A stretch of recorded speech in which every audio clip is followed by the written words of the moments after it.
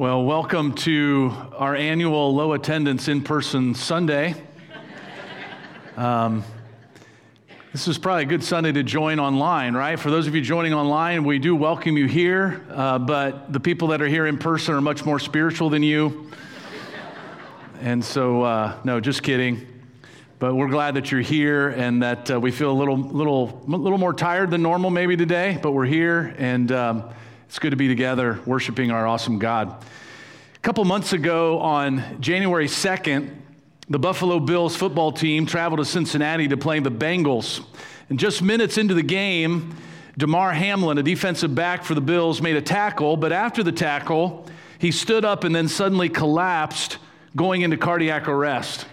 I was watching the game, and you could tell right away how serious it was. The body language of the players and coaches told the story. It didn't take long for a prayer circle to form on the field. Players and coaches took a knee, begging God to heal their friend and teammate. Former NFL quarterback Dan Orlovsky took a moment during a live ESPN broadcast to say a prayer for Hamlin. Here's what Orlovsky prayed on the air. He said, "God, we come to you in these moments that we don't understand, that are hard, because we believe that you're God. And coming to you and praying to you has impact. We're sad, we're angry, we want answers, but some things are unanswerable. We just want to pray. We just want to truly come to you and pray for strength for Damar, for healing for Damar, for comfort for Damar. Be with his family to give them peace. If we didn't believe that prayer didn't work, we wouldn't ask this of you, God. We believe in prayer. And we lift up Damar Hamlin's name in your name. Amen."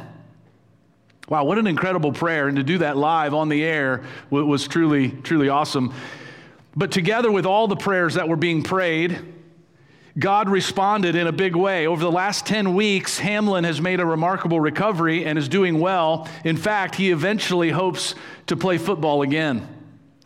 But you know, there are times like this in life, and it happens far more than we'd like to admit, where we are totally out of control and dependent upon God to act. I mean, if God doesn't do something, we're in trouble. And so it's in those times that we're especially compelled to pray, and that's a really good thing. But if we're not careful, prayer can become like a 911 call where the only time we pray is when there's an emergency. Now, we absolutely need to pray when there's an emergency. But God has so much more for us. In fact, He invites us to come to Him anywhere, at any time, no matter the situation. And this should really, I think, boggle our minds. That there is a 24/7 open invitation for us to converse with the Creator of the universe. We have free and open access to the all-knowing, all-powerful, everywhere present, eternal God at any moment. Isn't that crazy? And here's why. Here's why God wants it that way. And that is, He desires a relationship with us. God desires a relationship with us. In fact, He created us to have a relationship with Him, and that relationship is formed and built through prayer. See, Jesus had this close and special relationship with God, His Father, and His disciples saw it. I mean, Jesus prayed a lot. There were times we read in the Gospels when He spent all night talking with God. I mean, prayer was sweeter to Jesus than sleep. And so one day His disciples were like, "Man, we want that too," which led them to say, "Jesus, man, would you teach us to pray like that?" And that's exactly what Jesus does. Over the last several weeks, we've been in this series called How to Pray. We've been looking at a passage of Scripture in Luke 11 where Jesus teaches His disciples, including us, how to pray. And so I want to turn to that passage again today.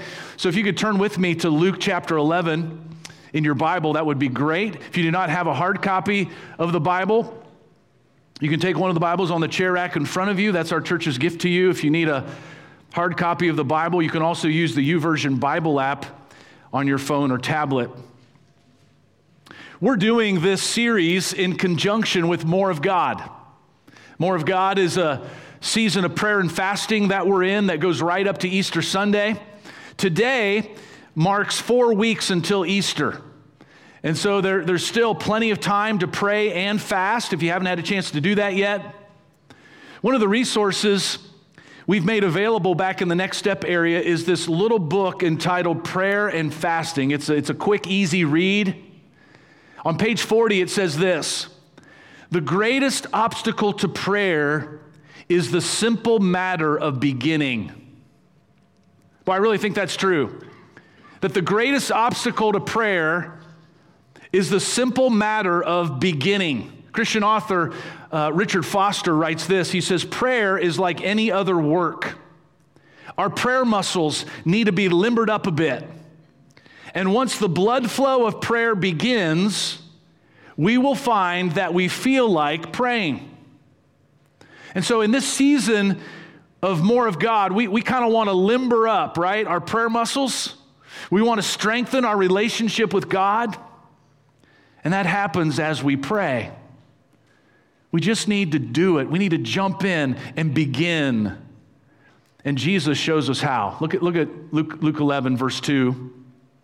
It says, Jesus, he said to them, "When you pray, say, 'Father, hallowed be your name. Your kingdom come.'" Now notice again that this prayer starts with God, not us. In fact, prayer is all about God. We want Him to be glorified in all things. Jesus summed it up in John 12:28 when He said, "Father, glorify your name." That's it. We want His name, everything that He is, to be treated as holy. We want Him to be honored as God. We want His kingdom, His rule and reign to come to this earth, and that starts with us, His sons and daughters. And then the prayer continues in verse 3.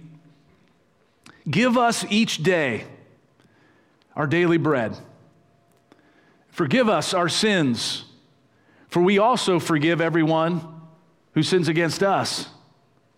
And lead us not into temptation."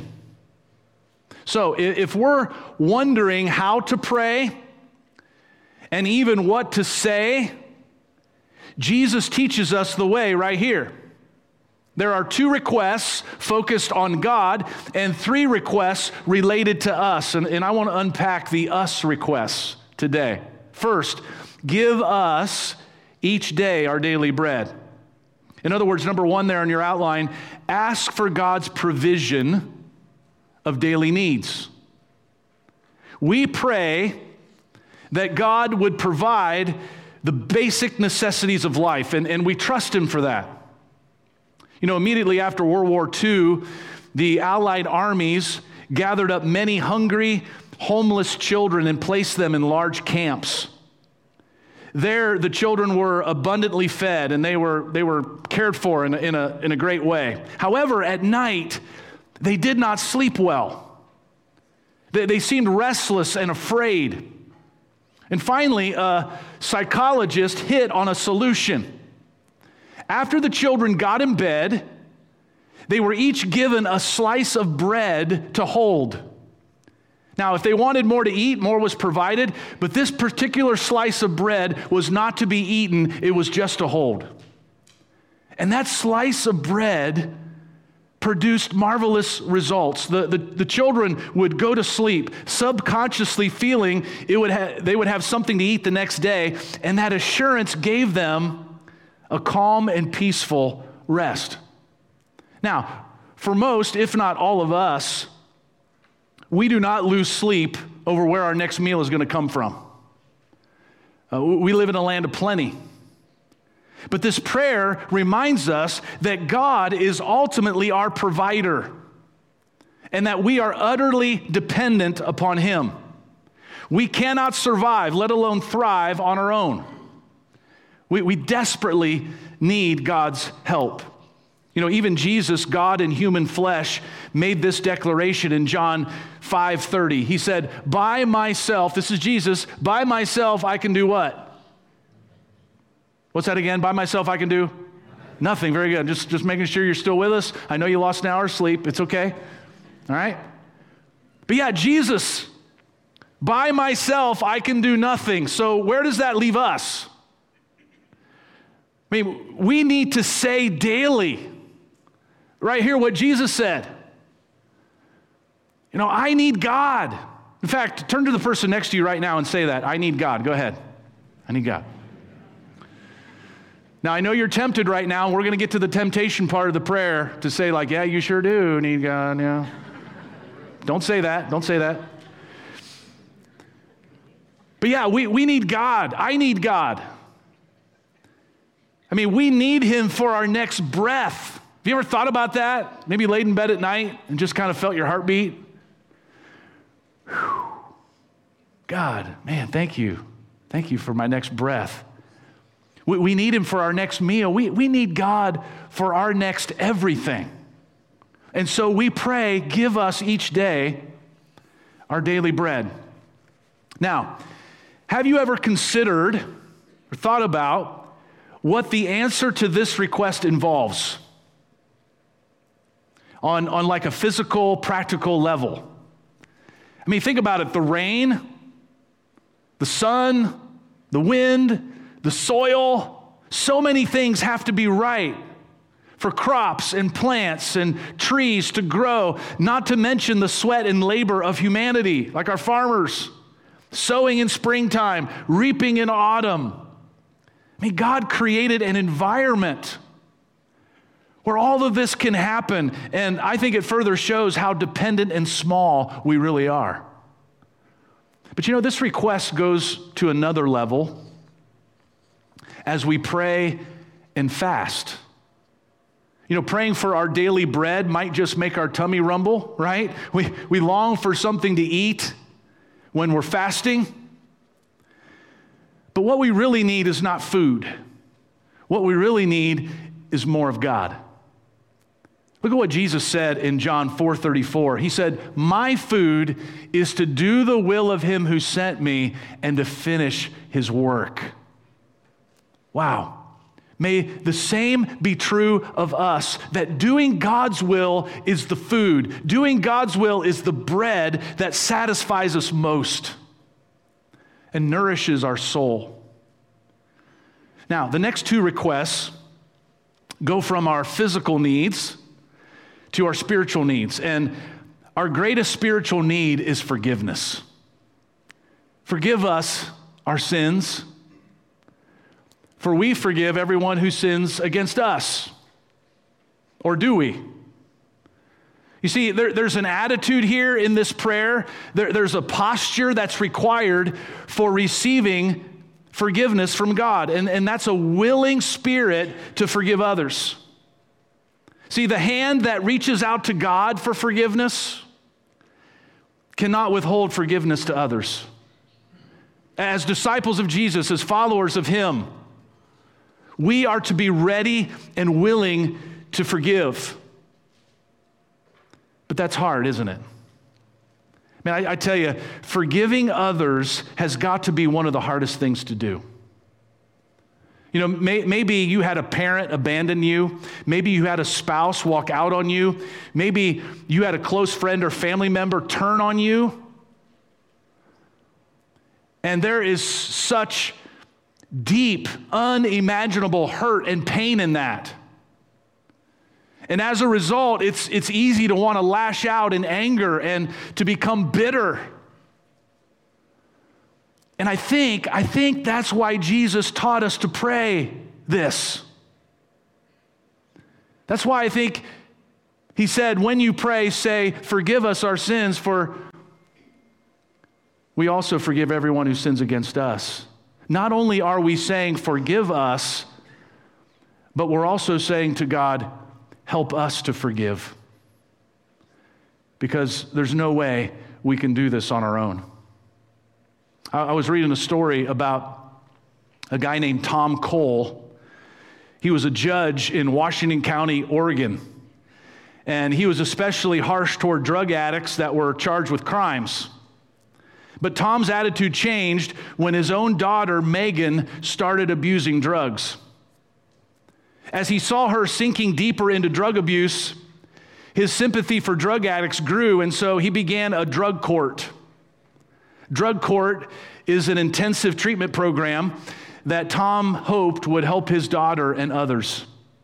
Tom said, "My wife and I were praying that Megan would be brought into the system because she wasn't being accountable to anybody." Well, their prayers were answered when authorities charged Megan with meth distribution, but she would never have an opportunity to face justice. Nearly 2 months later, at the age of 21, Megan was murdered. And Tom shared, it's a parent's worst nightmare. But in the midst of the tragedy, Tom found hope in his relationship with God. Tom said, you either turn to God or away from God in situations like that. And fortunately for him, he turned to God. And this decision to turn to God saved Tom from being unforgiving toward Robert, the man who murdered his daughter. Here's what Tom said. He said, unforgiveness turns into bitterness and anger, and that can just ruin your life. Unforgiveness is a prison. When you come to a point when you can forgive, you're set free. During the trial, Tom came face to face with Robert. And Tom said, I had a chance to tell him in court that I had forgiven him before I even met him, which was only possible through the presence of Jesus Christ in my life. The jury sentenced Robert to life without parole. Shortly thereafter, God put it on Tom's heart to visit Robert in prison and talk with him. During the visit, Tom spent an hour with Robert, and Tom recalled that after 15 minutes, he had nothing left to say. And that's when he asked Robert if he had any questions in return. And Robert said, I'm so sorry, Judge. How can you be so kind to me? At that point, Tom said, I knew that Jesus had opened the door for me to talk about the gospel. And Tom spent the rest of his visit telling Robert about his faith in God. Shortly thereafter, a book was published, written by Tom, chronicling the story called Losing Megan. Tom said, I thought I was writing the book for people who had suffered the loss of a child, but the door opened for me to start going into prisons, to speak about hope and forgiveness in Jesus Christ. Tom concluded, there are a lot of people in prison, and I would say not in prison, who have that unforgiveness. You have to ask God for the power to forgive. We all struggle with it. You need to get down on your knees every day and ask God to help. You know, maybe today that's what you need to do. You need to get down on your knees and ask God to help you forgive. Forgive us our sins, for we also forgive everyone who sins against us. Do you remember what Jesus said from the cross? Father, forgive them, for they know not what they do. Now, this prayer also assumes the regular need for confession of sin. We need to, number 2, ask for God's forgiveness from sin. Now, to be clear here, the issue in the context of this prayer is not salvation, but spiritual formation. The scene here is not a courtroom where final judgment is being pronounced. Rather, it's a family setting. Remember, God is our Father. This is a family setting where a son or daughter confesses sin, not to become or remain a part of the family, but in order that nothing should spoil the relationship. And we don't want anything to spoil our relationship with God, right? And so we come to him regularly, acknowledging our sins and our struggles. And through that, we receive the grace and the cleansing we need. The Apostle John writes these words to Christians. He says, if we confess our sins, he is faithful and just and will forgive us our sins. And what? Purify us from all unrighteousness. You see, confession brings healing and freedom. God knew that the best thing for our emotional, relational, spiritual, and even physical health is to live a life of regular confession, to bring into the light that which is in the darkness so that sin might be done away with. Puritan theologian John Owen once wrote, he said, "Be killing sin, or sin will be killing you." Friends, that's how serious sin is. And so we pray, forgive us our sins.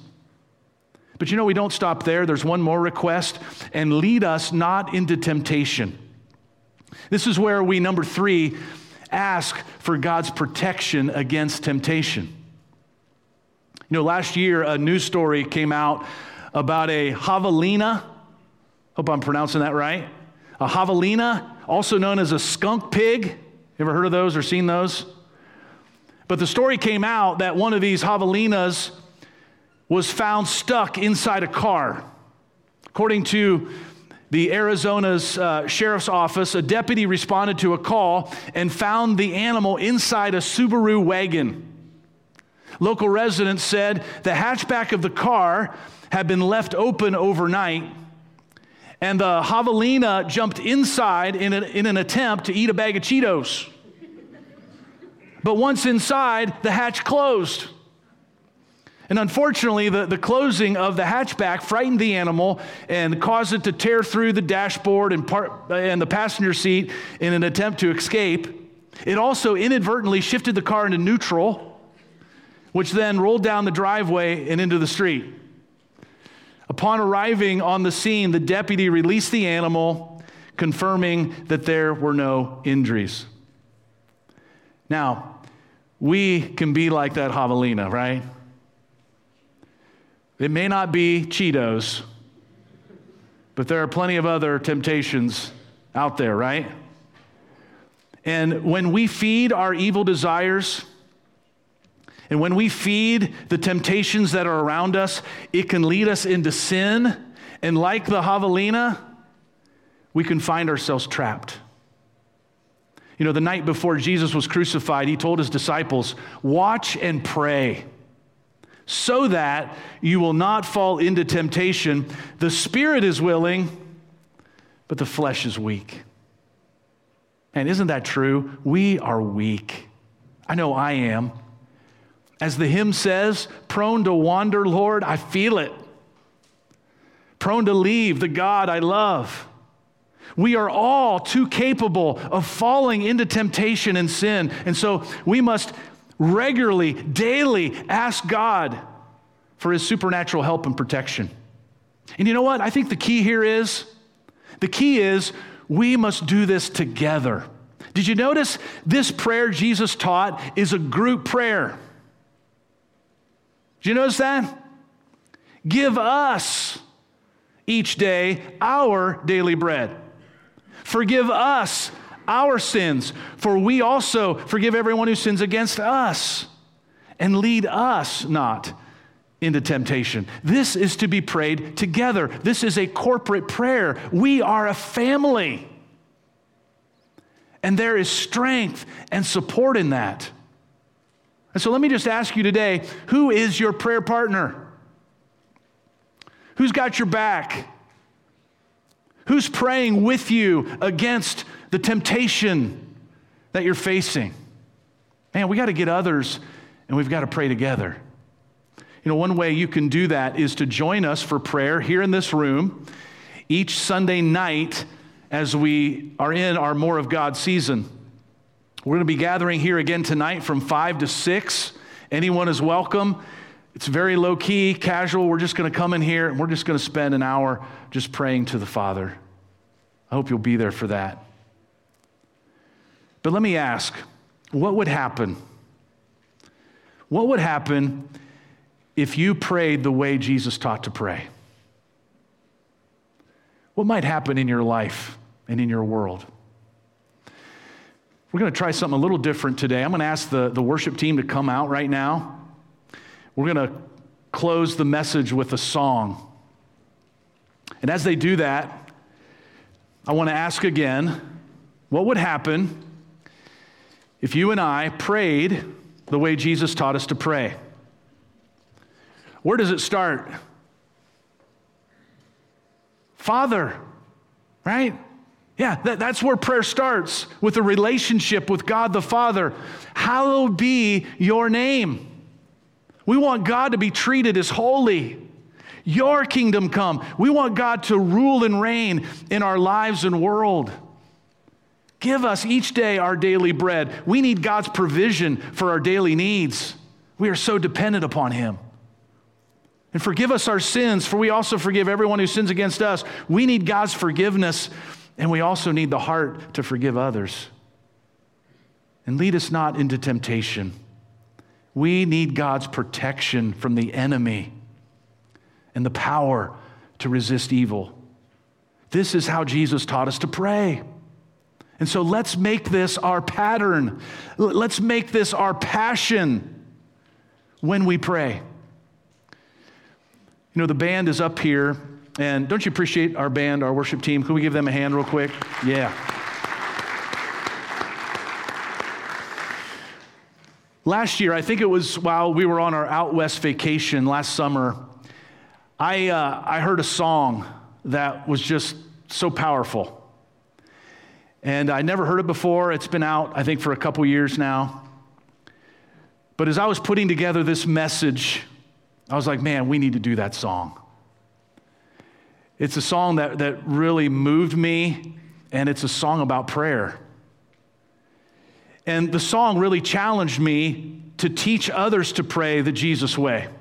See, Jesus has taught us how to pray. Now we need to teach others how to pray as well. We need to pass on the practice of prayer, particularly to those in the next generation. Our nieces and nephews and our sons and our daughters. And so our worship team is going to sing this song for us. But before they do, let's pray the prayer that Jesus taught us. Father, hallowed be your name. Your kingdom come. Give us each day our daily bread, and forgive us our sins, for we also forgive everyone who sins against us. And lead us not into temptation. Father, I pray for my friends here today that we would start talking to you this way, and that we would do it for the rest of our lives. In Jesus' name, amen.